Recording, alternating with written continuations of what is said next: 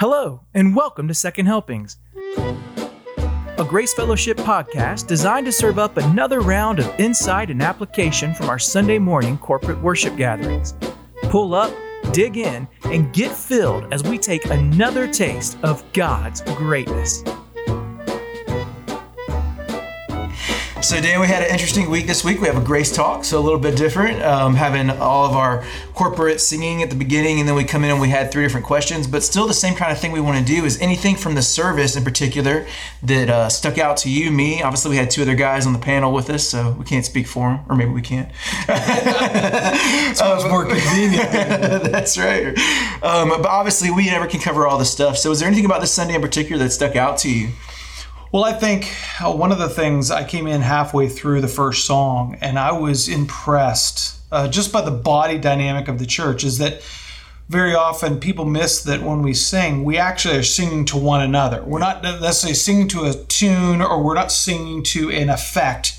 We're actually singing to one another. And so when I came in, as I heard, really was very, very loud. It was a July 4th Sunday, so you'd think there were less people, but it was very loud, and I was struck by the words of the song that my brothers and sisters were singing, and it was directed to me and I to them. And there was just a moment in which I said, in my brain, I said, this is what church is. Lord, help us to be able to convey this to people. It's not a spectator sport. It's not something it's not a ball game. You're part of it, and you don't realize as you're singing, some people might be not singing, they're just listening and they're meditating. And all of that is just such good stuff. It's so rich and purposeful and meaningful that it's important to remember that. Yeah, that's great. As a worship pastor, talking to other worship pastors, they'll talk about, setting the levels in your room and how do you get your people to sing. And I'm like, man, that's not my problem. Like at Grace Fellowship, these people sing, right? Yeah. They're great. I thought about miking them before and pumping them back in. So it's a great experience and super encouraging to just hear your brothers and sisters lifting up their voice, not worried about, how they sound, just going. They sound beautiful, by the way. They sound beautiful, but not worried about it and just going for it. What a beautiful precursor, right? So that's great. That time, what about anything in particular from our questions? Maybe you felt like, Zach's moving us too fast. I can't pick up on the things that everything I want to say. But anything in there that sticks out or maybe elaborate on? Well, it's interesting because we always have more than we can cover. But I do think it seems to be, when I talk with people afterwards, a few people, they are struck by the vulnerability, the helpfulness of the questions and the answers. One of the things we work hard at, and you're tasked hard with, is to answer the question specifically and intentionally. So we say, well, we're going to start off, we're going to answer the question, then give the rationale for it. So I think Eric in particular did a great job in speaking to the question of loyalty. What does it look like if you're a Christian nationalist, or a nationalist is pushing the United States? And where's the distinction there between being a Christian but being a proud American? When does that take over? And I think that in addressing that, it helps set the temperature for people to understand you have a level of allegiance / responsibility as an American. You're a citizen. You've got a responsibility, not merely to vote, but actually toward one another. But then that loyalty doesn't stay there, because you actually have a citizenship in heaven. Yeah. And so that always has to trump your Christianity. And so I think that's really, really important to regularly come back, because we're going to be engaging like Paul was in Philippians 3, where he pleads with the loyal yoke fellow, an individual most likely, to plead with Euodia and Syntyche to agree with one another in the Lord. We don't know what they were moving through, but we do know that it was breaking down their fellowship. And so he's tasked with this individual with getting together and helping them to agree in the Lord. And what that means as he moves through the rest of that section is the idea is, let's agree with the things that we find are common fellowship, the person and work of Jesus Christ. And we start from that. We don't start from politics. We don't start from where my loyalties lie with a particular individual in politics, but we start with the gospel. And on that basis, we have fellowship. And as we go out, we might have differences, but we stop, James, quick to listen, slow to speak.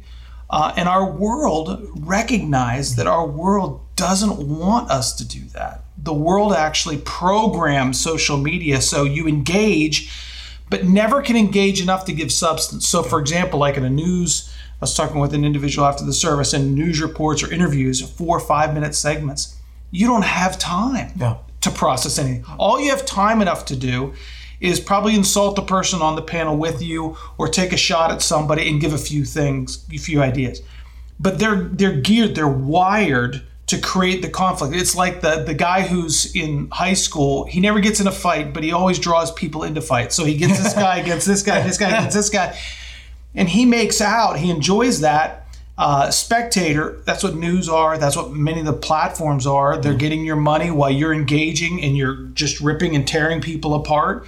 And so I think as Christians, we've got to be mindful that that's part of the world intruding into our lives. So we've got to be very wise. We've got to be very circumspect. We need other people to help us to say, hey, brother, sister, I think you might be going too far. And what you said, I read this. Is there anything I can do? Anything I help? What's going on? Recognize something might be going on in that person's life. I think that's such an interesting thing to remember for us too, is like when we're approaching people and having these conversations, like how are you coming into that? So when you're saying, hey man, I think you might be here, are you saying that to be condescending, or are you actually saying might? Because I think a lot of times we've already made up our mind. This is what you're doing. This is what you're about. But actually approach with a helping mind to say, what's going on? Help me understand. I mean, what a novel concept, what it seems like in today's atmosphere, to say, give me some understanding from where you're coming from. Yeah. I think when we do that, sometimes we feel like we're giving up ground. Like we're saying, you're right. Man, the art of being able to hear somebody out and then be able to go, I love you and I completely disagree with you. That's something Christians should have more than anybody else. And I think it's appealing to people when you can stand firmly on the truth of the word, whether or not it's with a brother or a lost person. They see you stand on that and not have to kind of get out of sorts about it. And they can't relate to that. They go, if I know something's true, I got to get worked up. But when you do that, they go, whoa. It's like that guy about, in high school getting all the fights. There's the guy that gets all the fights, but then there's the guy in the fight that takes the punch. And he just kind of keeps on walking. You're like, whoa, that's a bad man right there, right? And I'm not saying there's not times that we engage in, I would say there's probably not many times where we engage in a fight. Sure. But there are times where we engage and we do kind of stand that ground. But if we're throwing punches, we really got to stop and go, man, why? The Lord's big enough to defend himself. Let's just give his truth. And like we said on Sunday, I think it starts with, if you think the truth starts and ends with you, you're going to be horrific in those discussions, because I find that the most insecure people, the most immature people, are the people who come out with all guns a-blazing, because I think deep down they're scared that they're going to be wrong. Yeah. And so the great thing about truth is outside of us. Yeah. So therefore, I can totally admit I could be wrong. Matter of fact, years ago, I remember somebody asked me, I was speaking with somebody who wasn't a Christian, was actually leaning on the atheist side, and they started our discussion. He said, I just got to ask you something. Could you be wrong? And I said, absolutely. And it blew them away. He said, you're the first Christian I've ever heard say you could be wrong. I said, if I couldn't say that I might be wrong, I would be God. Yeah. And so absolutely I can. Now, I've been a follower of Christ for a long time. I don't think I am, because I ask a lot of questions and I kick the tires before I buy anything. And so engaging with people is really important. I could be wrong. Okay, so let's engage. Tell me what you have. Tell me why you think this. Two big things I always ask people is when they're bringing something up, whether it's racism or democratic republic or whatever, how do you define that? So first of all, we start with a definition. And if somebody's trying to problem solve or thinking about, if life was just like this or our country was just like this, I ask them not only define that, but what would it look like specifically at the end of the day if what you believe to be true actually comes true? And I find very rarely do people ever think that out. And so therefore, I look to them and I say, you wouldn't even recognize it if it actually came true. I'll give you a great example. Somebody said to me, the famous Martin Luther King quote, that Sunday morning is the most segregated time in our nation. Okay. Then I just asked them, because somehow that we would be indicted if we were of a certain kind of ethnicity. I said, then tell me how many Koreans should I have? How many Indians should I have? How many African Americans should I have? How many Asians should I have in general? And there's no answer. Never thought of it. No, because every church is different. Like your demographics around you are fundamentally different. So therefore, to say if there's one group that's a homogeneous kind of church and somehow they are lacking in racial sensitivity because they're made up a certain way, but hold on. Everybody who lives in 30, 40 miles of them is X. That's why I think those are simple things to say. So I ask people, define this. Okay, what exactly would it look like? And very often they've not thought it out. They want to fight. They want to stand up for something, but they're not totally sure what they stand up for. Yeah. And so I think engaging with them is really important. I think it's one of the things that really does, you're talking about that idea of saying, giving other premise and going, oh yeah, I could be wrong. And they go, they don't know what to do. You caught them off-footed. That's the same thing when somebody's got a position. You go, okay, I'll give you the position. Wait, what? Like, you realize they came here for the fight. And I don't even mean that against brothers and sisters in a way like sure. I'm saying you're just trying to be hostile. But I think if we stop and think about what we're doing, sometimes we'd have to admit, we're just in here for the back and forth of it. Yeah. And if everything works out the way you did want it to work out, is your game over? Or do you have a whole list of things down the line that are going to come afterwards? Yeah. The point is, we exist for the exaltation of God. We exist to proclaim His excellencies. We exist to send out this gospel and let people be able to hear it and the Holy Spirit use it. And I think sometimes, going back a couple weeks, that's not enough for us. Yeah. Right? Yeah. So we got to fill it in with other things. I would encourage our brothers and sisters, exhaust your resources and your time on displaying God's glory and proclaiming His gospel. If you find other things to do after that, feel free. Like, go knock yourself out. I find that I stay pretty busy with those things. No, it's the value principle. Whatever you're passionate about, Jesus says, whatever your treasures, that's where your heart is. If you're passionate about politics, you're going to find yourself doing it. Then you've got to ask yourself, is politics worth it? Yeah.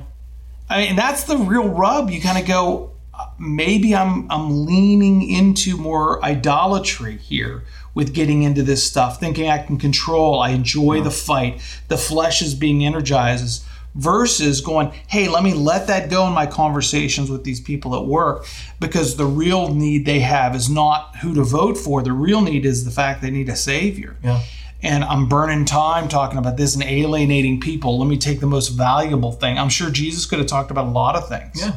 He talked about the most valuable things. Yeah. He didn't start a hospital, didn't start a school, didn't do a lot of things that would have been good for the time. What he did is he focused on pleasing the Father and emanating how you walk in faith. Well, and let me give you an out here, because not an out, but a protection, because this is going to be on the internet. Yes. And on the internet, apparently, if you say just focus on the gospel, that means what you're saying is abdicate every other responsibility. And I know that's not what you're saying. Yeah. I mean, and I think, would you agree with me when if we're going to take that stance, right? We're going to say, we're going to bring the focus back to the gospel. We're going to bring the focus back to the glory of God.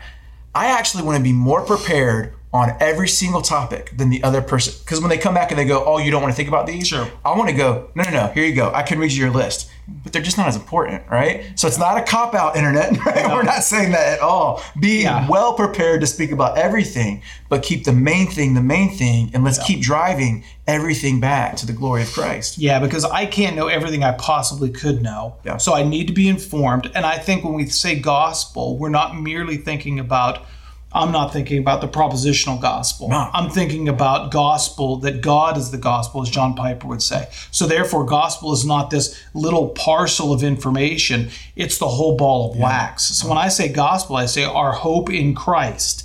Let's get back to the gospel, our hope in Christ. So our hope in Christ when it comes to this political situation or this racial makeup. When I say gospel, it's not just, hey, let's just tell people how they can have a savior, but it's, no, our hope is in Him. Yeah. And that hope then is specified through what Jesus Christ has done. So yes, engage as a citizen, have your hope in the gospel, but be responsible as a citizen, you could say. And that's interesting. That's kind of ties into that first question about the apologetics, right? Like, it's the reason we know this stuff is to be conversant, is to be able to interact. But we're still always driving back to representing the Lord and who He is, and proclaiming this redemptive story that He's working out throughout history. So again, maybe when people will say it's a cop-out or you're not trying to deal with the issue, I would actually say we're saying we need to step up and deal with it even more. We need to prepare, not to exhaust ourselves and think, oh, we're never going to be good enough. But we really need to have our P's and Q's together so we can be able to speak about these things in a way that's going to draw the attention back to the Lord where it rightly should be. Yeah, balance and value. balanced. I'm not thrown off. I have a nice balance here for that, and I value the things that are most valuable. It doesn't mean that if I say the gospel is most valuable, that means that helping my neighbor with something isn't valuable. Right. No, it is valuable. That. It's an expression of that. Life is, I think, thinking about the gospel this way. It's not a picture. It's a movie reel. It's not a picture of, okay, do this in the moment. It's a movie reel of how has Christ worked in my life, and now how can he work in and through me to other people? That movie reel versus the frame. Yeah, that's good, man. Well, obviously, we can take up all the reel. That's not a memory disk. We could take it all up talking about this stuff. But before we move on, was there anything else from the week in particular that we think maybe just another point or something that we want to leave people with before we wrap out this episode? I think the big thing is we're always going to come back to the fundamental need to spend time in God's Word, to spend time in communion, not just reading it, but communing, engaging, asking God to open us up, to look into us, expose false motives in our lives, and just ask God to use us in the lives of other people, no matter where we would be. So in Matthew 28, where he says, talks about making disciples, he says, go into all the world, or as you are going. So every day, no matter where we go, the supermarket or some store, a neighbor's house, hang out with friends, in our own family, those are holy opportunities. Those are anointed moments in which you are here for a reason. You are here specifically to encourage somebody in the Lord, introduce somebody to the Lord. Our lives are full of adventure when we see it in that way. Yeah. And I think that's just really, really important in our day and age to remember. Be about your purpose all the time, and you won't have to worry too much about getting distracted. And the world's going to keep trying to get you. That's if you're about your purpose all the time, you do a better job staying the course. So that's true. Thanks, man. It's good stuff. Yeah. Thank you guys for checking us out. Again, if you want to talk about this stuff more, please contact any of your pastors. We love to talk more about any of these topics and help one another as we continue to grow and reflecting who Christ is. Thanks.